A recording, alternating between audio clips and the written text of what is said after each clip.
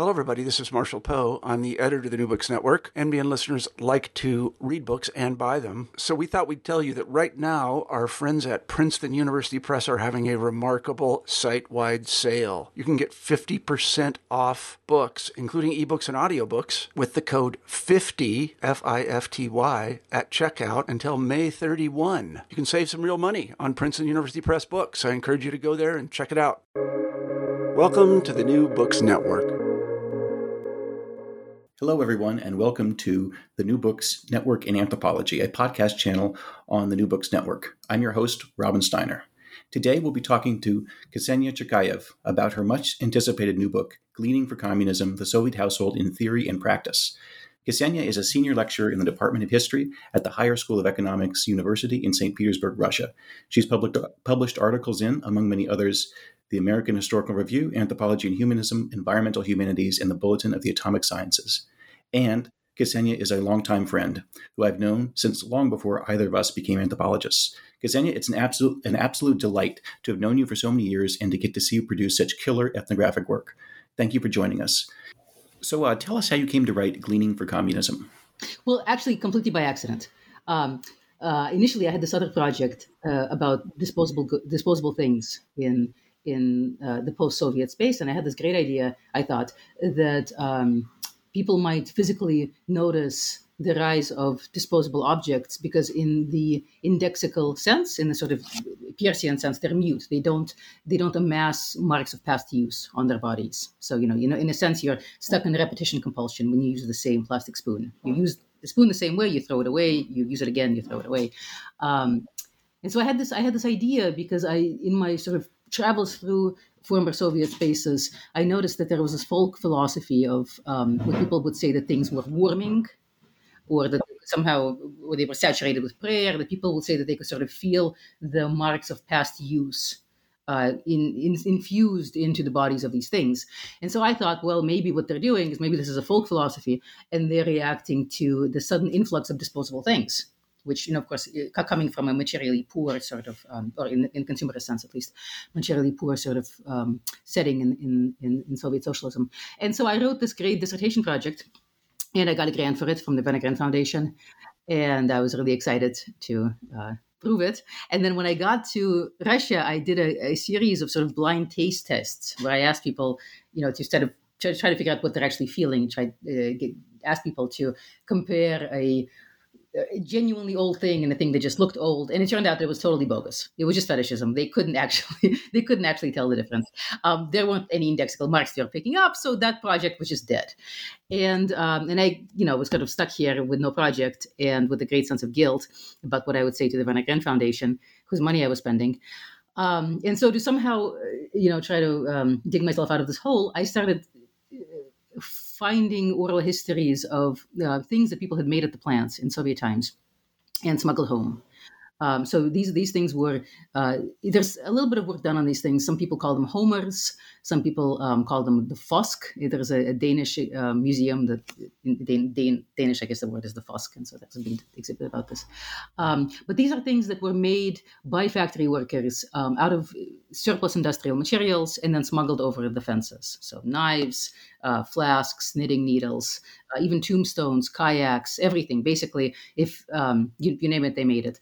And everybody, for the most part, that had access to metal made these things. And so a lot of people still, 20 years after the Soviet Union had collapsed, a lot of people still had these things around, and they had a lot of really interesting stories about them. So out of just to kind of give myself something to do, I started putting together an archive.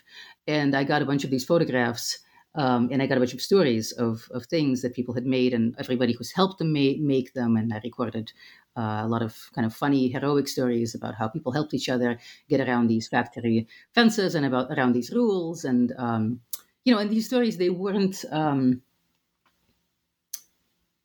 they often described actions that were illegal, but they were always described in a way that was ethical and kind of funny and charming. So I didn't get a sense that people thought that they were doing anything wrong. And so I came back with that from the field, and I wrote a dissertation about it. And then when I started actually trying to make my dissertation into a book, I kind of had to admit once again that I had gone down the wrong road, because these things that I thought were Soviet weren't. About half of them weren't actually Soviet. And during my dissertation, I sort of tried to fudge the data a little bit. I mean, so I had some things from like 1989. I was like, okay, well, that's still officially Soviet. Even 1991, that's kind of borderline Soviet. But then I had things from like 1998.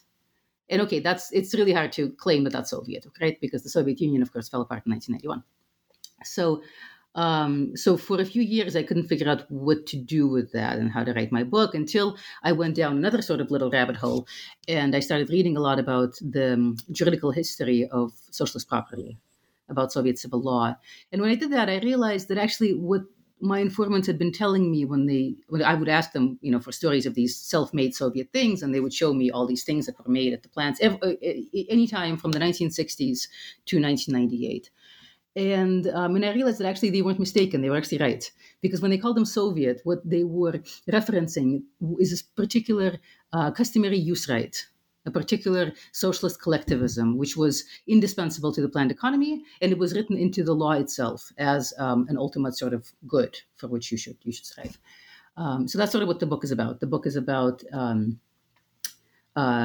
this socialist customary use right that was implicit in the socialist property law upon which the socialist household economy was founded.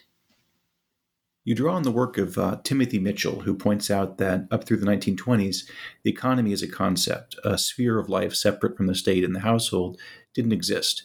As you explain in your book, the economy in this sense wasn't really a part of the Soviet intellectual tradition. So if Soviet planners didn't see themselves as managing an economy in the sense that we know it today, what were they managing? Right. Well, so fascinatingly, not only was it not part of the theoretical tradition of Soviet planning, it also wasn't part of the theoretical tradition of American economists, for example, right? So that's Timothy Mitchell's point, is actually that this idea of the economy as we know it today, which is sort of a separate realm, which is neither the political realm of the state nor the private realm of the household. That's quite a recent invention, and he pins it to the 1930s, which is interesting because one of the things I claim in my book is that the emergence of this idea of the economy as the market and the socialist version, the economy as the household, is totally intertwined. And one way of seeing the long history of the 20th century is that of a long international angry conversation about what it means to live a collectivist modern life, about whether modern life could be collectivist.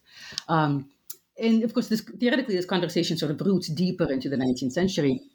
It goes to, well, even earlier, it goes to the question of modernity, about what happens to human beings when we stop living in small societies where everybody basically knows everybody and nobody's a stranger. And if somebody comes in who, the community hasn't seen, that person is instantly implicated into some sort of kinship relations, somebody's friend, brother, whatever, somebody staying with somebody.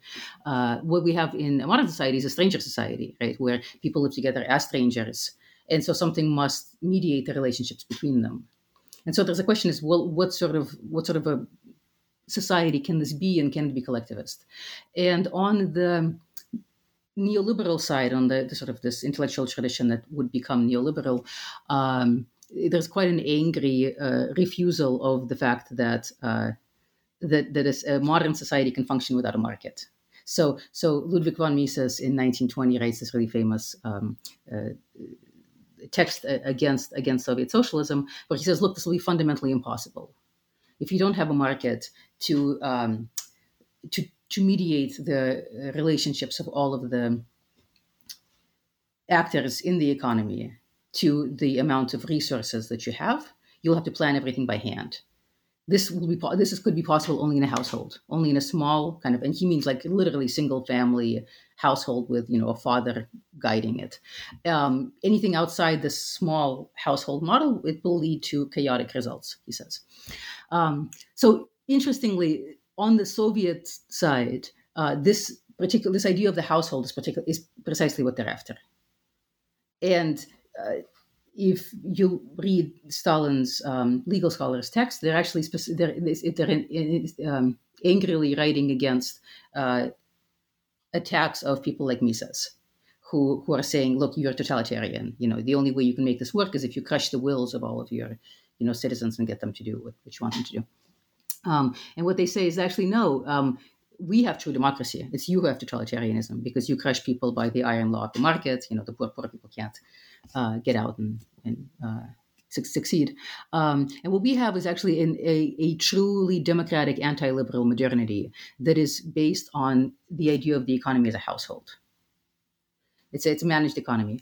And so in Russian, there's this term хозяйство, which literally means household, but it can mean any sort of substantive economy. So a substantive economy of all levels, up to the nation, national economy, which is managed, and down to like a children's playroom. So, you walk into a child's playroom, it's full of all his Legos and everything, and you might say, pick up your хозяйство, which means like, pick up all your junk. Right? So grammatically, the term хозяйство takes a subject position. It implies a хозяин, who is the head of household and is therefore responsible for managing this хозяйство, all this stuff, right?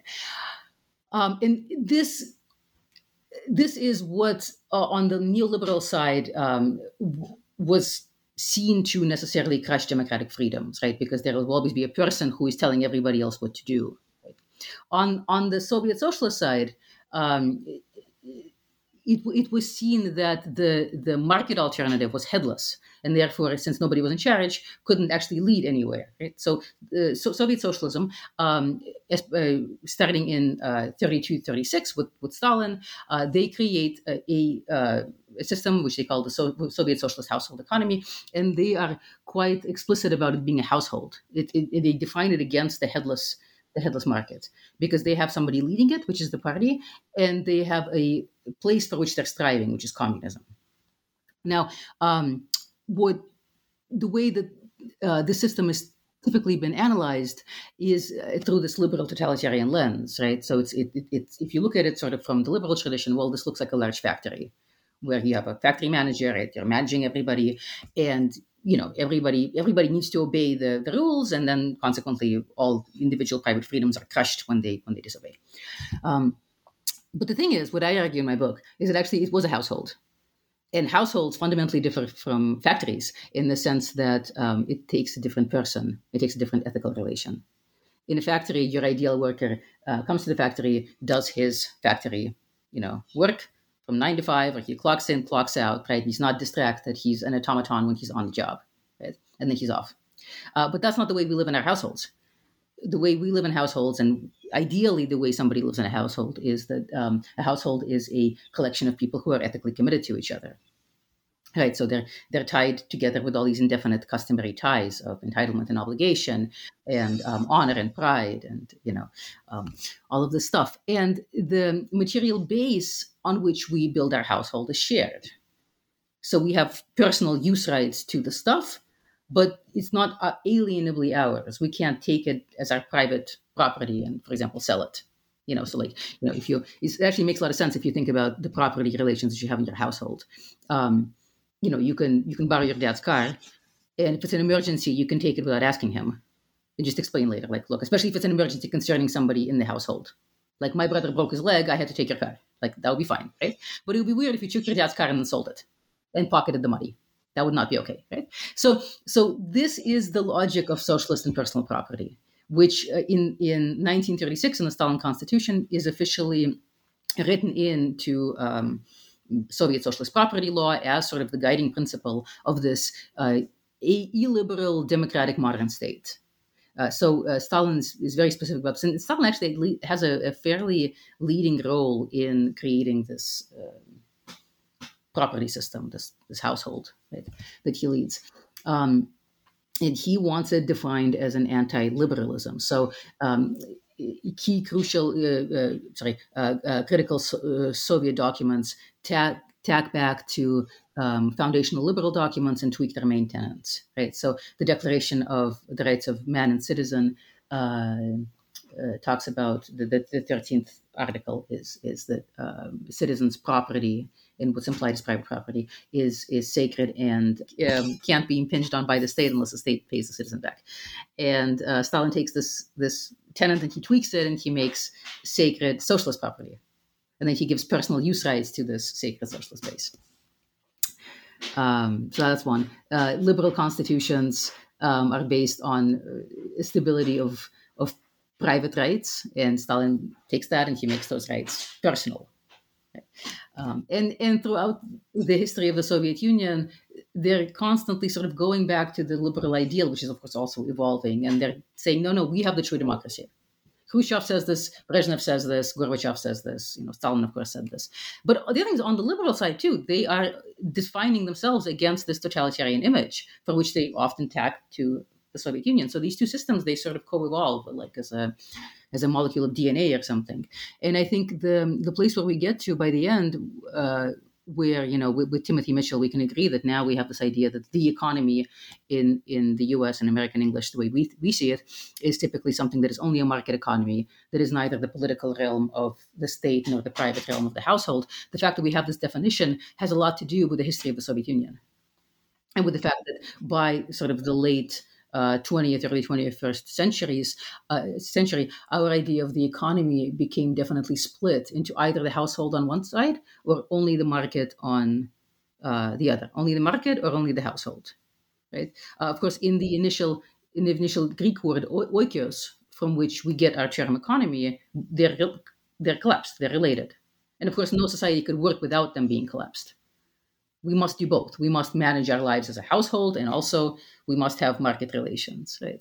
And so, maybe a larger sort of personal project for me that I came out of this book project with is how do we get to this place where we can't really think about the economy as something that is unified, and how do we think ourselves out of this puzzle that we've gotten into?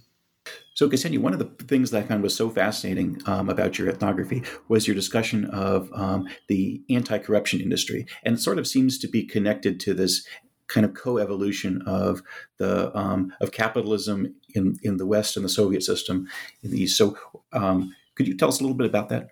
Yeah, so it's really interesting. There is this explosion of anti-corruption discourses after the Soviet collapse.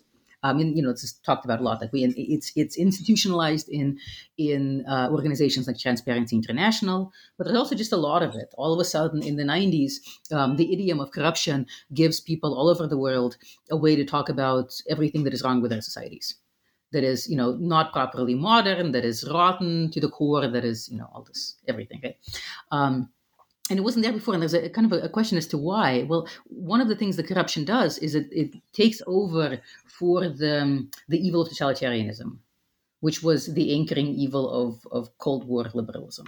And they do the same thing. Both totalitarianism and corruption is a transgression of the private-public divide. So with totalitarianism, the state kind of takes over everything that should be private, in this image, the liberal image of totalitarianism. And in corruption, the private seeps into the public. So, in both cases, the divide isn't respected. It's interesting, people did talk about corruption before the end of the Cold War, but for example, if you look at like the writings of Samuel Huntington, for him, it's a good thing. It's really interesting. He writes in the 1960s in ways that would be completely impossible in the 2010s, from a kind of a moral standpoint. Like, I don't think his editor would allow that, right? He says that he also defines corruption as the misuse of public resources for private ends. And he says that in countries or in nations, I think he says, that are on the road to modernity, they might find that a bit of corruption is a good lubricant. In a good lubricant in breaking the traditional sort of realms, right? Now, that's impossible. Now, you can't say that. And I think that one of the things that happens is that with the collapse of the Soviet Union, the evil of totalitarianism is gone. At least I think it's coming back now, but it was gone for a while. And so a new evil needs to manifest to give the liberal ideology something to define itself against, and so that becomes corruption. So interestingly, when I got to my real project, when my first project about the disposable things failed, and I started my new project about collecting all the self-made things and everything, I found myself being involved in a lot of just kind of everyday discussions about the way people do things. The way people did things in the Soviet Union, the way people still do things in Russia today. And a lot of these had to do with using personal relations to get things done. using personal relations to get around the state's laws to help people out of a difficult situation. But even though people endlessly talked about corruption and complained about it, these relations were not corruption. They were seen as an ethical good. Indeed, even by the sort of official definition of corruption, of misusing public resources for private aims, they weren't really that. I mean, these weren't relations that sold off like hospitals to buy a private yacht.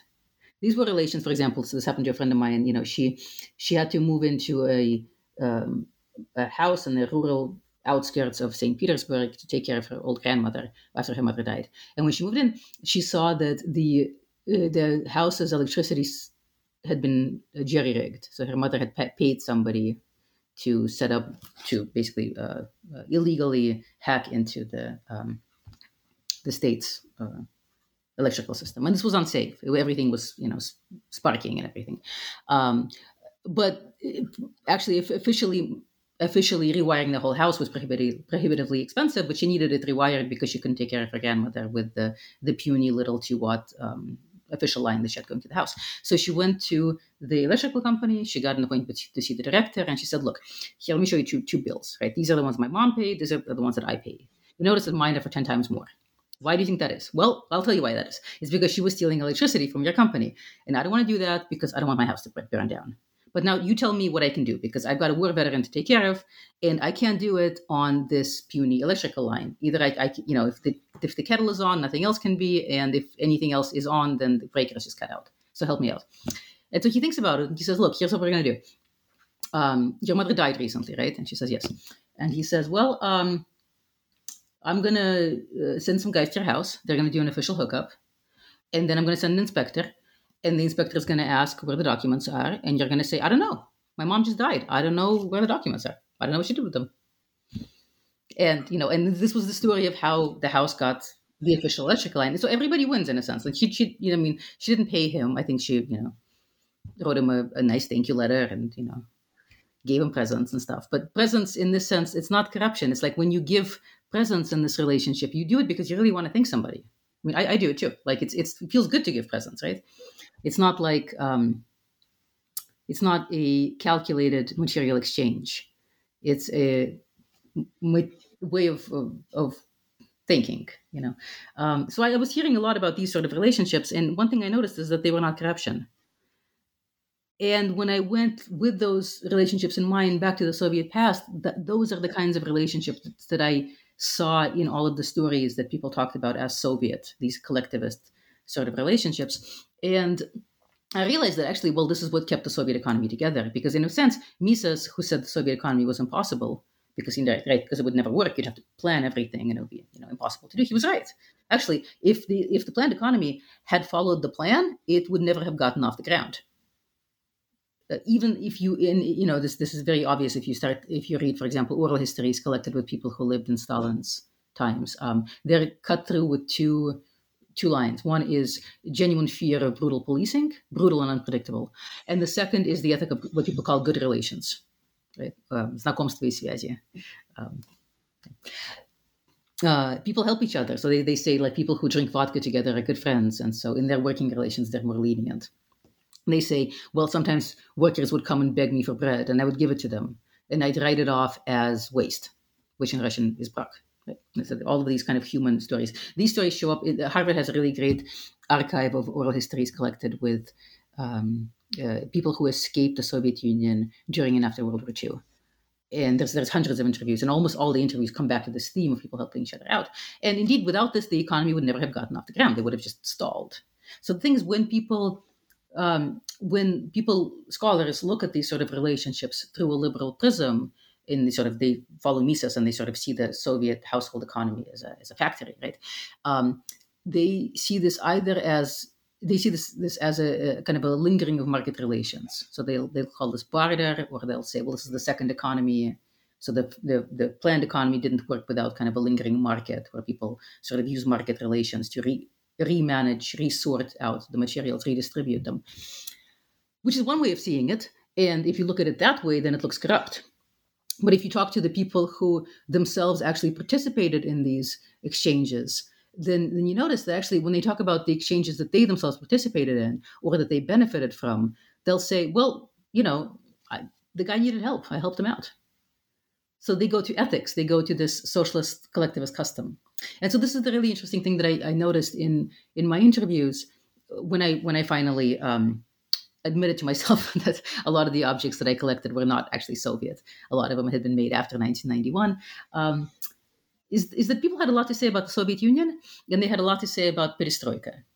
Perestroika for them was an era of social breakdown, of total theft. It was an era where the material base of the social itself was stolen away. So people would say, well, I got a lot of stories about how everything has been stolen, everything's been sold.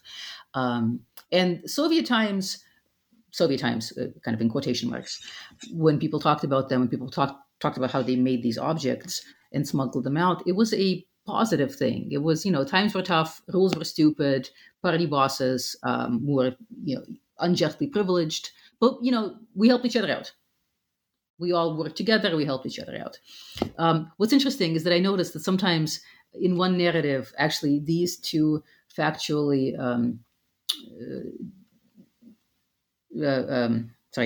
these two different historical realms, perestroika is supposed to follow Soviet times, right? These two sometimes they could overlap. So people could be describing exchanges that happened in 1998. So neither perestroika nor Soviet. And if they themselves had a stake in the relationship, then they would say this was an example of people helping each other out in Soviet times. And if they didn't, or if they had a negative stake in it, then they would say, well, this is how everything was stolen in perestroika. But actually, the relationship is the same. What's different is the moral viewpoint on it. On one hand, it's corruption. On the other hand, it's helping each other out. Wow. So the in this kind of context, what's the term Soviet and perestroika kind of referring to? Oh, so these are two moral economy viewpoints on the same sort of informal transaction, of which there really was a lot in after the Soviet collapse, right? Because it's a household economy, a substantive economy had broken down, and a market economy was starting, and so there was a lot of kind of free-for-all grabbing of materials. Right, so the property rights were not yet completely staked, and so in this sort of staking of property, everybody from factory workers who stole bits of metal over the fence to factory owners who stole factories to future oligarchs who stole, natural resources or appropriated them or got them, however you want to phrase it. A lot of this stuff was going on, and people's ethical relationship to it depended on how they themselves related to the exchange. What's interesting, though, is when I would ask them, well, tell me about the stuff that you made at the plants in Soviet times, Советское время, I would get stories from the 1960s through 1998, and people did not make a rhetorical distinction between them. So they saw this relation as the same kind of relationship, and in a sense, indeed, it was. This was a relation of people collectively helping each other out around the state's illogical regulations and rules. What's interesting, though, is when I went to Soviet civil law, I saw that actually, this was an exchange that was actually written into the law itself. It was also supported by Soviet, media, films, songs, newspaper articles, all the trappings of cultural history, and all the way back to Stalin's time. So one of my favorite examples is this film from 1936. So 1936 is a crucial year. That's the year that the Stalin Constitution is inaugurated. And there's this kind of big maelstrom of propaganda materials that come out. Film, songs, kind of in support of Stalin's democracy, which he says, of course, is the true democracy. And one of these films is a comedy about forced labor. It comes out in 1936, and it's called Convicts. It's set in the notorious Beltwald, the gulag that built the White Sea Channel, which is the first building site on which the state admitted to using forced labor. They say, well, we've used forced labor in the past, we're doing it now, we're going to continue to do it because it helps the prisoners, it helps us. It's great, what's the problem, right? And in this comedy, there's two types of actors, two kind of main types of actors, right? There's the former aristocrats, the declassed aristocrats that are sent there for re-education, and then there's the hardened criminal convicts. And of course, the peasants that actually made up most of Stalin's gulags are mostly absent from the picture. There's some kind of gray mass, but no characters amongst them. So in the beginning of the film, neither the aristocrats nor the hardened khans want to work, and that sets up the narrative drama. But then they both kind of come around and into the great the glory of socialist construction. But there's a romantic line that ties this film together, and that's there's this criminal, this authoritative criminal named Captain Kostya, who courts a woman from the former aristocratic classes. And, the police boss gives him a button accordion for his good work.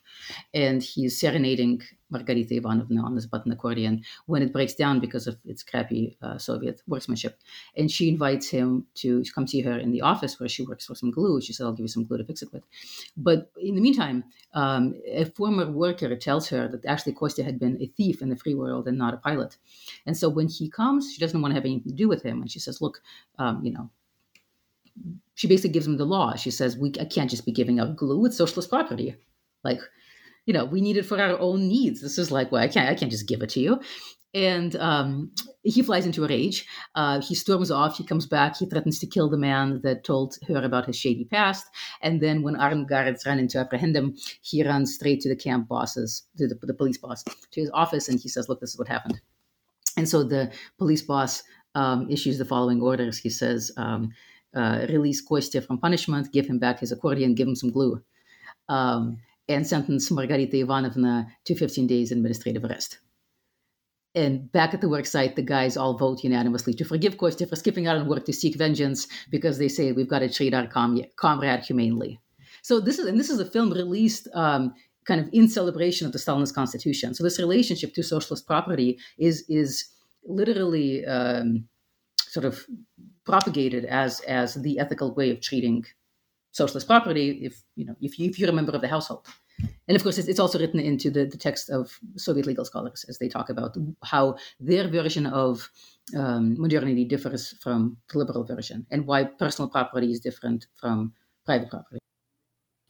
So could you tell us a little more about that, about the evolution of Soviet property law? Yeah, well, right. The part of Soviet law in general that has typically most interested Western scholars has been early Soviet pre-Stalinist. That's when you get Pashukanis, Stuchka, and people like that. So that's kind of a more philosophically interesting, typically said to be philosophically interesting, radical breaking with the liberal tradition, where they say, look, law and morality are both superstructures which are oppressive and which must wither away when we get to true communism. So insofar as we have civil law, we only have it as a temporary kind of crutch until we get there. And so private property was actually part of the early Soviet civil codexes of 1922 and 26. It was given to everybody. Everybody in the Soviet Union had private property, but they had it only as a temporary vestige. So it was noted as a property relation that was destined for extinction. And juridically, if there were any conflicts between private property and socialist property was legally supposed to prevail. So really, this is a process of dispossession. And at the same time, historically, a major process of dispossession, of course, is happening. Right, the state nationalizes businesses and resources and banks and stuff. It also collectivizes peasants. It pushes people into gulags. It stages a whole system of forced resettlements, forced labor camps, and all this stuff. And by 1932, most people had been dispossessed of most things, right? And a draconian new anti-gleaning law is issued. And this is a law that Stalin personally demands be issued. And he literally says, look, capitalism would never have persevered over feudalism had it not made private property sacred and had not defended it with all of its might. And of course, there he's referencing the Declaration of the Rights of Man and Citizen of 1789. And he says, so we've got to do the same thing. And so we've got to make socialist property sacred. And this is a law which punished any and all theft of this collectivized socialist property with death or with 10 years in the camps. So literally, this is, of course, a time of mass famine. So literally, a peasant who gleans like a handful of grain in a time of famine to feed his starving family can be executed for that. Right?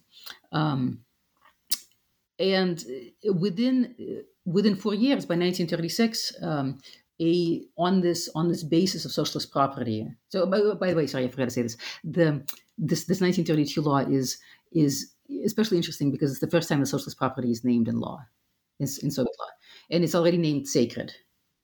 So it appears in law. It appears as the sacred basis of the Soviet order.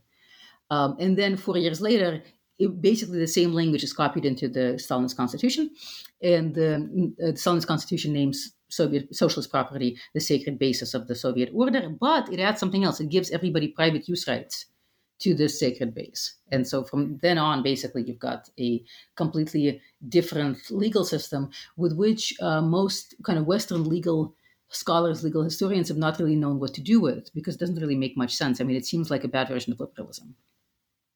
It seems like a liberalism with kind of imperfect private rights. But what I do, because I'm an anthropologist, what I do is I actually looked at it through a different optic. I looked at it through the prism of custom. And I said, well, actually, if you look at it through custom, it actually totally makes sense. And that what the Stalinist Soviet legal scholars did was they kind of described the logic by which the system did work. It was a planned economy that didn't work by the rules. It worked only by personal use rights that people staked to socialist property. And because people went out of their way to act as the khazyaeva, so the household managers of the little households they managed. The socialist household was a large household, but it was a large household made up of lots of little different smaller households, like a fractal, right? And every household was managed by a household head, a khazyain, who was asked by the state and by his collective and by himself ethically to take personal responsibility to ensure the household's flourishing.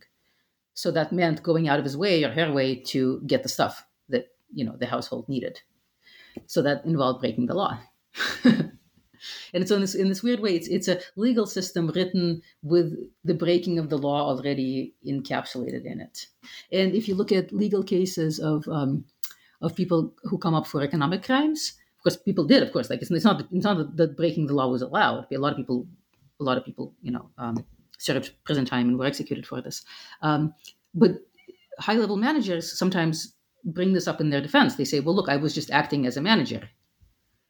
Right? This is what I had to do. And sometimes they're successful, sometimes they're not. But the very fact that they have this legal defense to draw on, in a way shows how central it was to the whole system. Oh, great. So for listeners who might not be familiar with the term, what is gleaning, and how is it actually related to the functioning of these Soviet enterprises? Right. Well, so gleaning is it is an agricultural term. It is written in the Bible. We see it in Leviticus and Deuteronomy as a demand from God. God says, you shall not gather your field to the edges or go back for the gleanings. You shall leave them for the poor and the foreigner. I am the Lord your God. The gleaning is the act of picking up after the main harvest has been reaped. So those, if you reap by hand, you have a lot of waste. And those stray sort of grains that fall on the field, those in sort of the Old Testament tradition should have been left for the gleaners. Typically, gleaning was a difficult agricultural task left for the sort of the less fortunate of society. But what's interesting in the socialist household is, of course, it's a household, but it's a household made up of lots of little households. And it runs on remainders. And what the gleaning allows me to do, the concept of gleaning, for which I'm actually extremely grateful to Amiel Bizet, because we've been working together on this gleaning project, and it was her idea. It was her idea to think about gleaning as a analytical term, as a term with analytical traction for anthropology. And what that allows you to do is think about an economy of solids and remainders. So if you have a market economy, we think in metaphors of liquid flow and circulation. I think the reason that we do that is because value flows. So value can flow through the bodies of use value, right? So you buy one thing, sell another thing, you thereby maintain your value. The value flows from one object to another. And so we have circulation. But if you have a use value economy, like a household economy, you just have stuff. You don't have flowing value.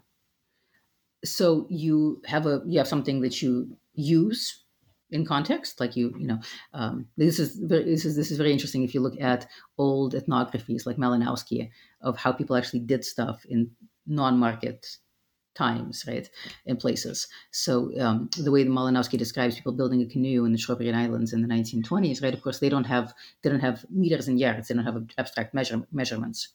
They also don't have like diagrams by which to build the canoe. They go into the forest, they get a log.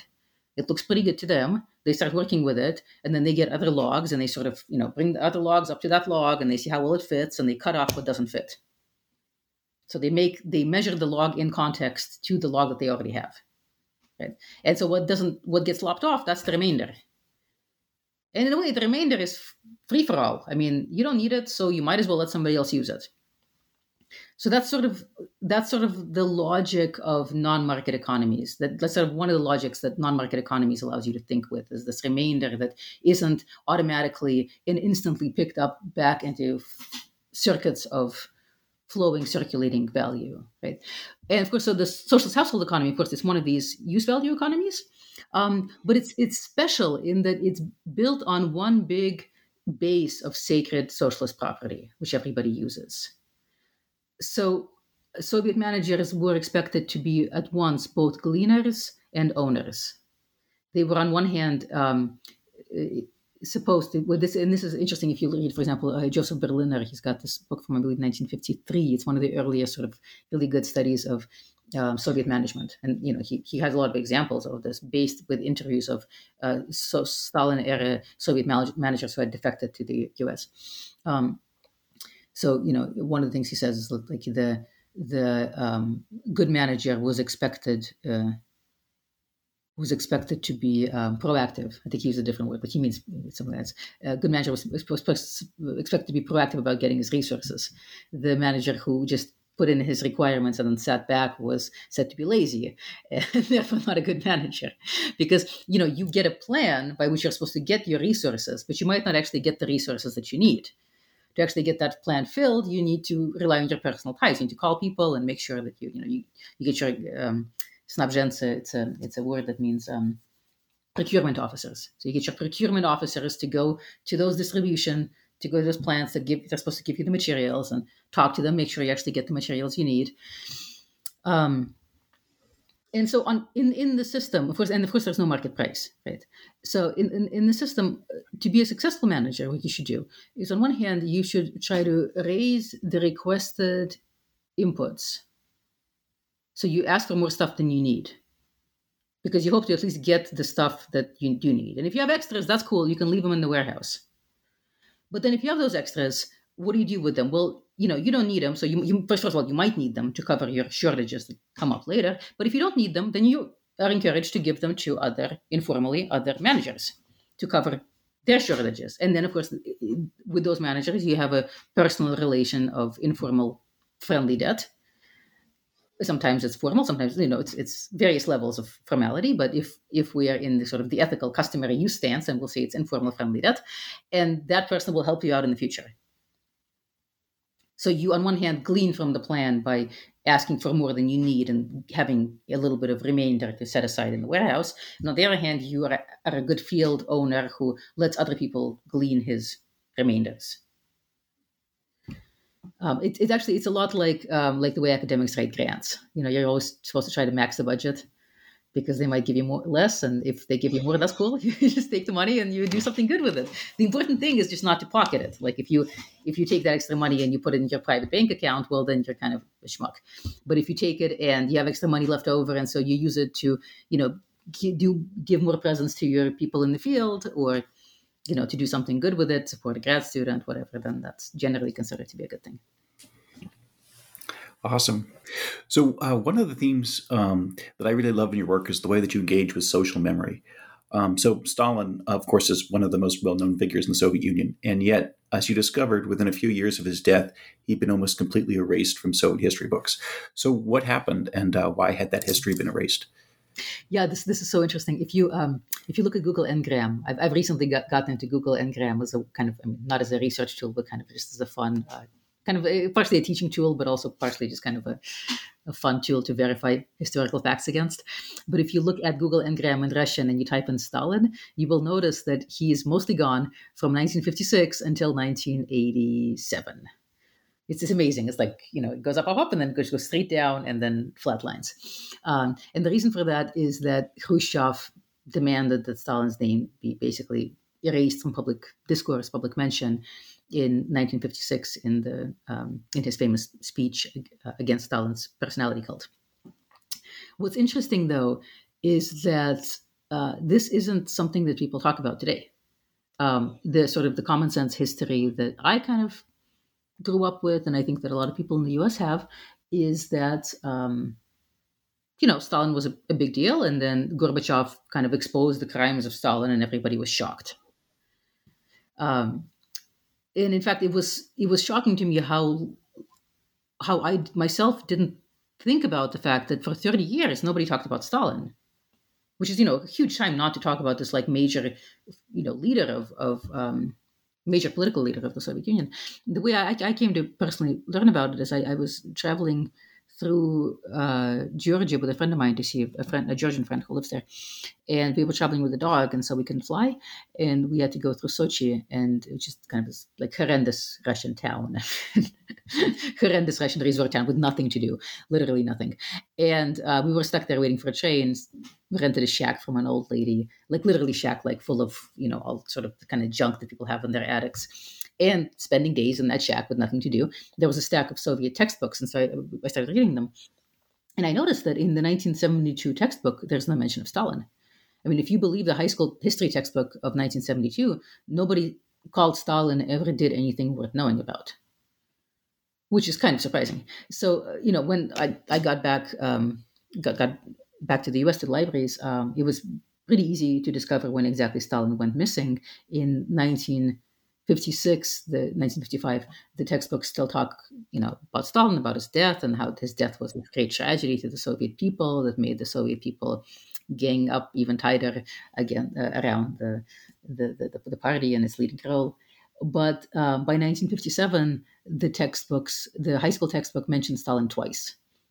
Once as a author of a book about the foundations of Leninism, and once as among the many people who supported Lenin's decision to begin the revolution in October.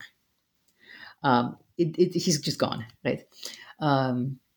So I think the reason that we have this historiography and the reason that it's important is that when Gorbachev in 1987 kind of brought Stalin's name back into public mention, it was a sensation. And he brought him back into public mention as the ultimate evil that had dragged Soviet society into this kind of dismal state of stagnation, he called it, and everything. And his reading of history was quite similar to Khrushchev's. In both of them, they actually, they thought that, well, they said that revolutionary violence was good. And, Lenin's Red Terror was good. Violence was good to break the class enemies that kind of hindered construction of socialism. But then it should have been stopped once socialism had been built. So they mean post-1936. So after 1936, there was still violence. There was still violence because Stalin was obsessed with his personality cult, and so he couldn't kind of roll back the violence. And because of that, things became stagnant, and therefore, so the only difference between them is that Khrushchev removed Stalin's name from public mention and Gorbachev brought them back. Actually, in both of these readings, they're firmly based in Lenin's theories of state and revolution, where the working class first needs to break violently the capitalist, the bourgeois state, and then build its own socialist kind of state in a bloodless way. The problem is, though, if that's your reading of history, then Stalinism appears to be a kind of a useless vestige on socialism, rather than the driving role of building Soviet socialism. So if that's your reading of history, you make Stalinist violence, again, about a personal sort of unfreedom that people suffer. It becomes an emotional thing. It becomes a question of fear. People don't work as hard because they're afraid and all of this stuff, which might be true, but it brackets the most important thing about Stalinism, which was property, right? So, I mean, with one of the reason that Stalin is so foundational in Soviet history is that he built a new system of property on which he then built the socialist household economy, right? And this is a major process of dispossession by which, it wasn't just that people were unfree and repressed for political reasons. People also were dispossessed of their property, of their lives, of their free time, of their labor, and they were dispossessed for the sake of building a common socialist field, to which then everybody else was given personal use rights. And so with this history bracketed, the version of de-Stalinization that Gorbachev proposes actually has nothing to do with property law. And so then the economic reforms that Gorbachev puts through they dissolved the Soviet household economy completely by accident. They didn't mean to do it. They just weren't thinking about property because they had this other version of history, which specifically had nothing to do with property. And so in their attempt to sort of liberate people into being more ethical and, liberate them from the unfreedom that Stalin had pushed down upon them, they accidentally gave away the sacred base of socialist property upon which the socialist household was founded. So I think one of the most interesting contributions of your book is that you lay out a new theory about why the Soviet Union collapsed. You point out that perestroika as a set of economic reforms is largely misunderstood. So I have two questions about this. How and why have the perestroika reforms been misunderstood? And second, as you ask yourself in your final chapter, what were the economic reforms of perestroika? Yeah. You're right. It's a really surprising riddle of kind of popular historiography that so little is said about the economic reforms of perestroika, because of course people talk about perestroika endlessly, or they did when I was doing my fieldwork. People on the ground talked about perestroika as a time of great dispossession. Perestroika was sort of like a major kind of key word of Soviet history. It's what ended it. But people tend to see the perestroika reforms as either ideological ones, or freedom of the press, glasnost, freedom to criticize Stalinism, all this stuff, or as kind of political reforms of the institutions of governance, and not as economic. And economic historians, typically, again, from this like a liberal position that sees the Soviet Union kind of as a household economy, haven't been able to do much with them either, because from a market economy, they make no sense. These were reforms that encouraged enterprises to perform horizontal trade with their kind of with all their production in excess of the state plan. So they had a minimal state plan they had to fulfill, and with the remaining stuff, they had to find their own trading partners. But they had no free market prices. And so in this situation, you are best served by finding somebody who can get you all the informal stuff in that sort of the household cleaning kind of way, because of course it doesn't matter to me whether I trade with Europe and say for example I have a plant that makes like screws, right? Everybody needs my screws, and you make bicycles, and my friend Tom makes locomotives. So you both need my screws, but it makes much more sense for me to trade with you, because you're both going to pay me the same amount, but you will also give me some bicycles that I can then distribute to my workers, or trade further on to get other stuff for my workers, for my collective. Whereas Tom can only get me a locomotive, which I don't really need because I can't do much with a locomotive. And so within several years, the planned economy had stalled, and it had broken up into these kind of large fiefdoms or suzerainities of kind of large kind of barter monopolies. So from a market economy viewpoint, it's like, well, of course, this isn't going to make any sense. And so people often see this as, well, Gorbachev tried to put through market reforms, but he was stopped. There was infighting. They wanted the market, but they were afraid to fully go market, and so kind of they're often seen as like half-baked and indecisive market reforms, but they actually weren't. Actually, by 1990, I should say that Gorbachev and his economic advisors and Soviet economists are very much fighting amongst themselves about what should have been done, what was done, what should now be done, market, non-market, all this stuff. But by 1985, 86, when they're planning these reforms, they're all completely in agreement. And their theories are coherent to the laws that they put through. The laws sort of institute what the theories say they're going to do, and the theories flesh out what the political speeches said they wanted to do. So that's one big coherent reform project, and it's coherent with the logic of running a socialist household. What they want is to give people more freedom to be good хозяева, to be good household leaders. So and they framed this about a year or two later. They framed this as an anti-Stalinist move, and I think the reason that it was so compelling to people is that by 1986, 85, all these incessant rules that really ground on people, they were really obnoxious. It really felt like all these stupid laws, rules, censorship procedures, all this bureaucracy was really getting in the way of good people doing good things. And of course, the Stalinist fear wasn't there anymore, really. Which isn't to say that people didn't go to jail; they did. But if you look at oral histories from Stalinist times, people are really terrified, and that terror is not really there in the late Soviet stories.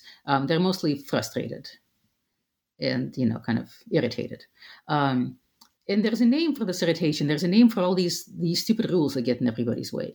It's a name that's sort of unsaid, but it's felt. And it's sort of assumed. There's this one pejoratively capitalized хозяин that just gets in everybody's way. His lingering ghost that just won't go away and just won't let people get on with their lives and be the good socialists that they can be, managing their socialist property as they should. And of course, that's Stalin, whose name can't be mentioned. By the way, it's really interesting if you look at the way that the political language shifts in late Soviet times. There's this late Soviet political speech has often noted verbosity. Yurchak writes a little bit about this, but so do Gorbachev's reformers. But they can't, it feels like they just can't get to the point. There's just all these clauses and subclauses, and especially when they have to mention something about Stalin, because of course they can't say Stalin, but they sometimes need to talk about him because he's a major political leader.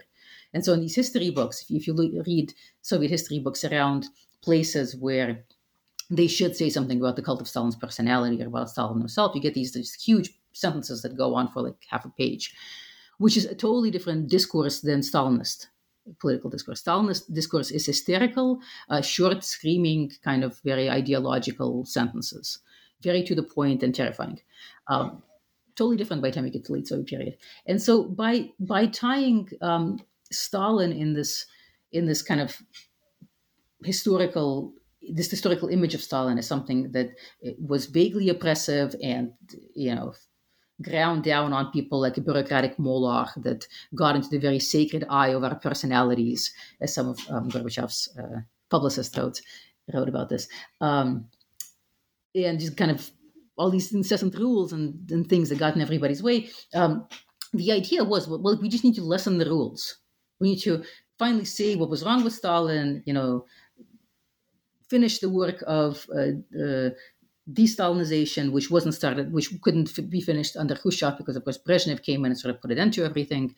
And we just need to lessen the rules and let people act as good socialist хозяева. The other part of this is that, in the beginning of our conversation, I said that the liberal version of democratic modernity and the socialist version developed together over the Soviet period, kind of like a DNA kind of band.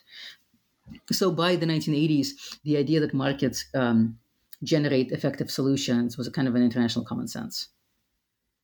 And that's the common sense that Gorbachev and his reformers draw on. They want to bring some market in to allow socialist managers to be good kind of хозяева. Literally, they say we need to institute the feeling, we need to strengthen the feeling of being a хозяин in everybody.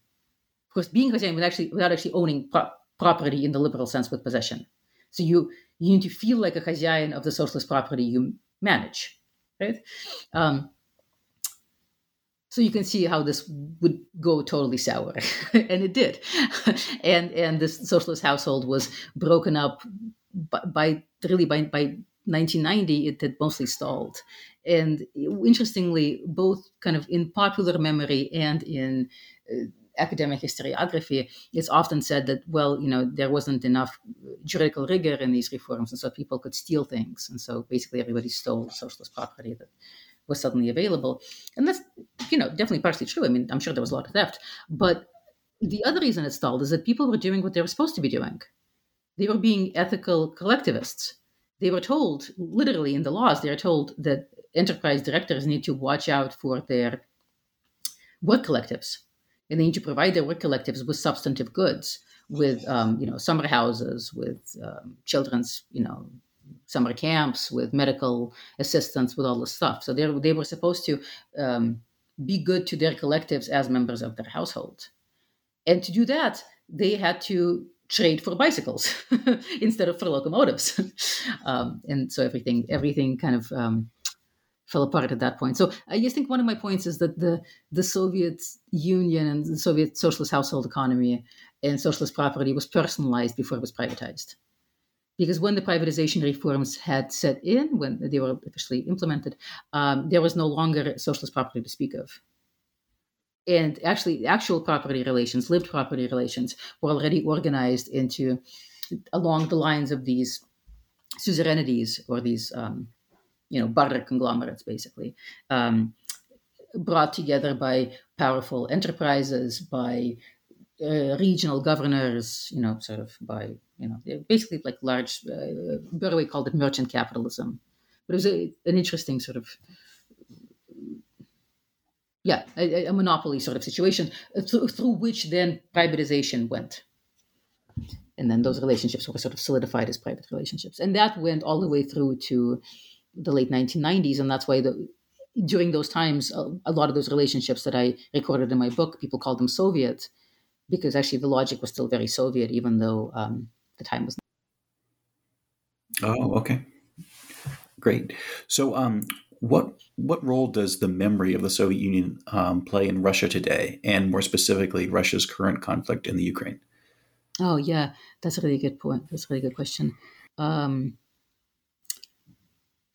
think it's not. I think in a way it's not just Russia. I think it's bigger than Russia. I think there is this memory of Fordism that plays a really important role in contemporary politics. I mean, I think Trump also rose on a sort of image of Fordism, with "Make America Great Again" and stuff. I think it's kind of similar in Russia. I think there's an image of the Soviet Union as a time when things worked, and of course by the time that the people that I talked to, by the time that they remember, the horrible dispossession of Stalinism was long past. They remember that maybe as hearsay or as past memory. That's not something they themselves lived through. For the most part. So a lot of them, especially the factory workers, what a lot of them remember from Soviet times is a sort of kind of a collectivist kind of present in which people helped each other out, and the laws were stupid, but we all worked together. And it's not like now when everything can only be done for money, and they came and they stole everything. And there's a sort of a big distinction between sort of the good Soviet past, which it's become better and better the further and further they've gotten from it. I think a lot of what the Soviet past right now is for people is kind of solidified by Soviet film, which of course only showed the positive and friendly side of Soviet socialism. But interestingly, it also showed, like starting from Stalinist times, but especially after Khrushchev's reforms, it also showed a lot of these informal transactions, which were seen to be kind of funny, but kind of the way things were done, not a big deal, kind of as a moral good, So I think a lot of sort of the positivist feelings about the Soviet Union has to do with that. The other thing it has to do with is the fact that in these last 24 years of Putinism, 23,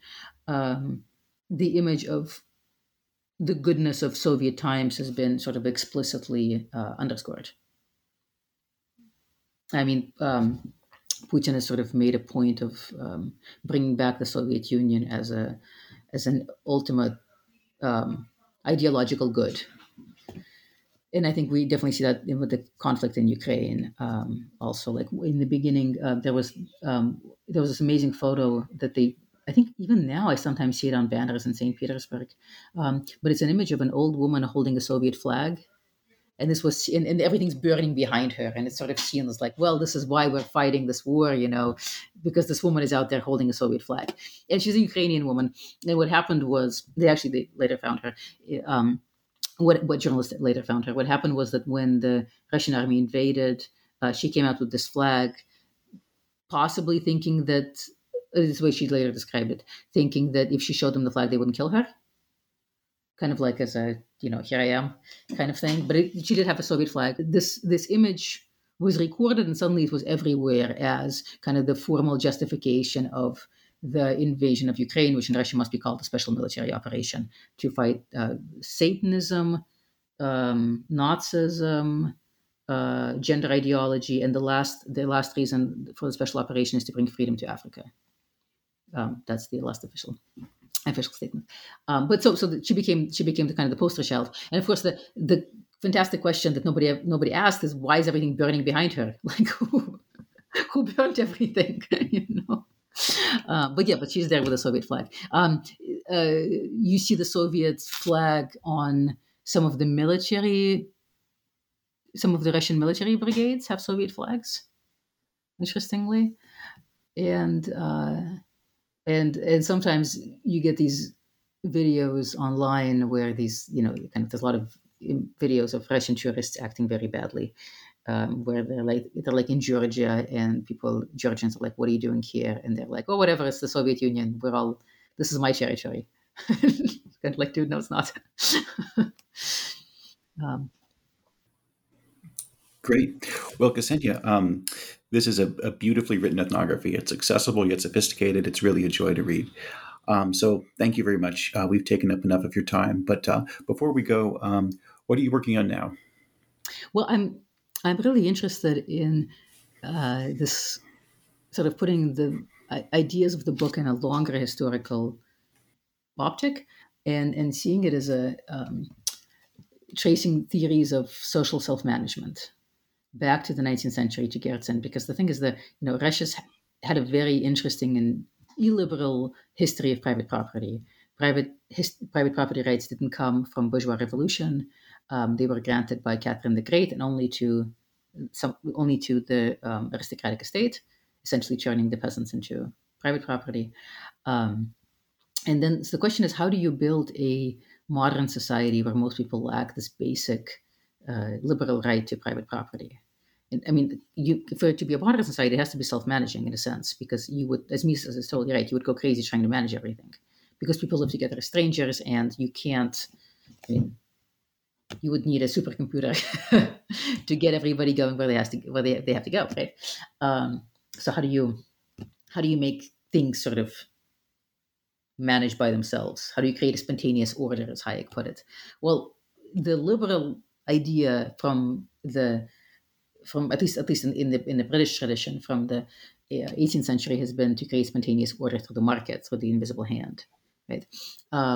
In Russia, there is another intellectual tradition that I'm trying to trace, which creates spontaneous order through the collective, by going back to sort of the peasant collective and the fact that they can get things done going around the law, helping each other out. This is an image that you get with Herzen, I think in English, with his ideas of Russian socialism, where he says that, the problem is that the peasants are themselves baptized property, as he calls them. But it's really great how they can get everything done without written laws and regulations and rules. And if only we could somehow make them not baptized property, but then keep their collectivist institutions intact, then we could have a truly socialist society, which hasn't destroyed the rights of the non-owner, which hasn't crushed them to create private property as they have in Europe. In a way, Stalin creates this image that Herzen imagines in a weird way. And in a way, this is also the image of Dugin's Russian world. This is kind of an image that Putin's state also thrives for, which also has very tenuous private property rights.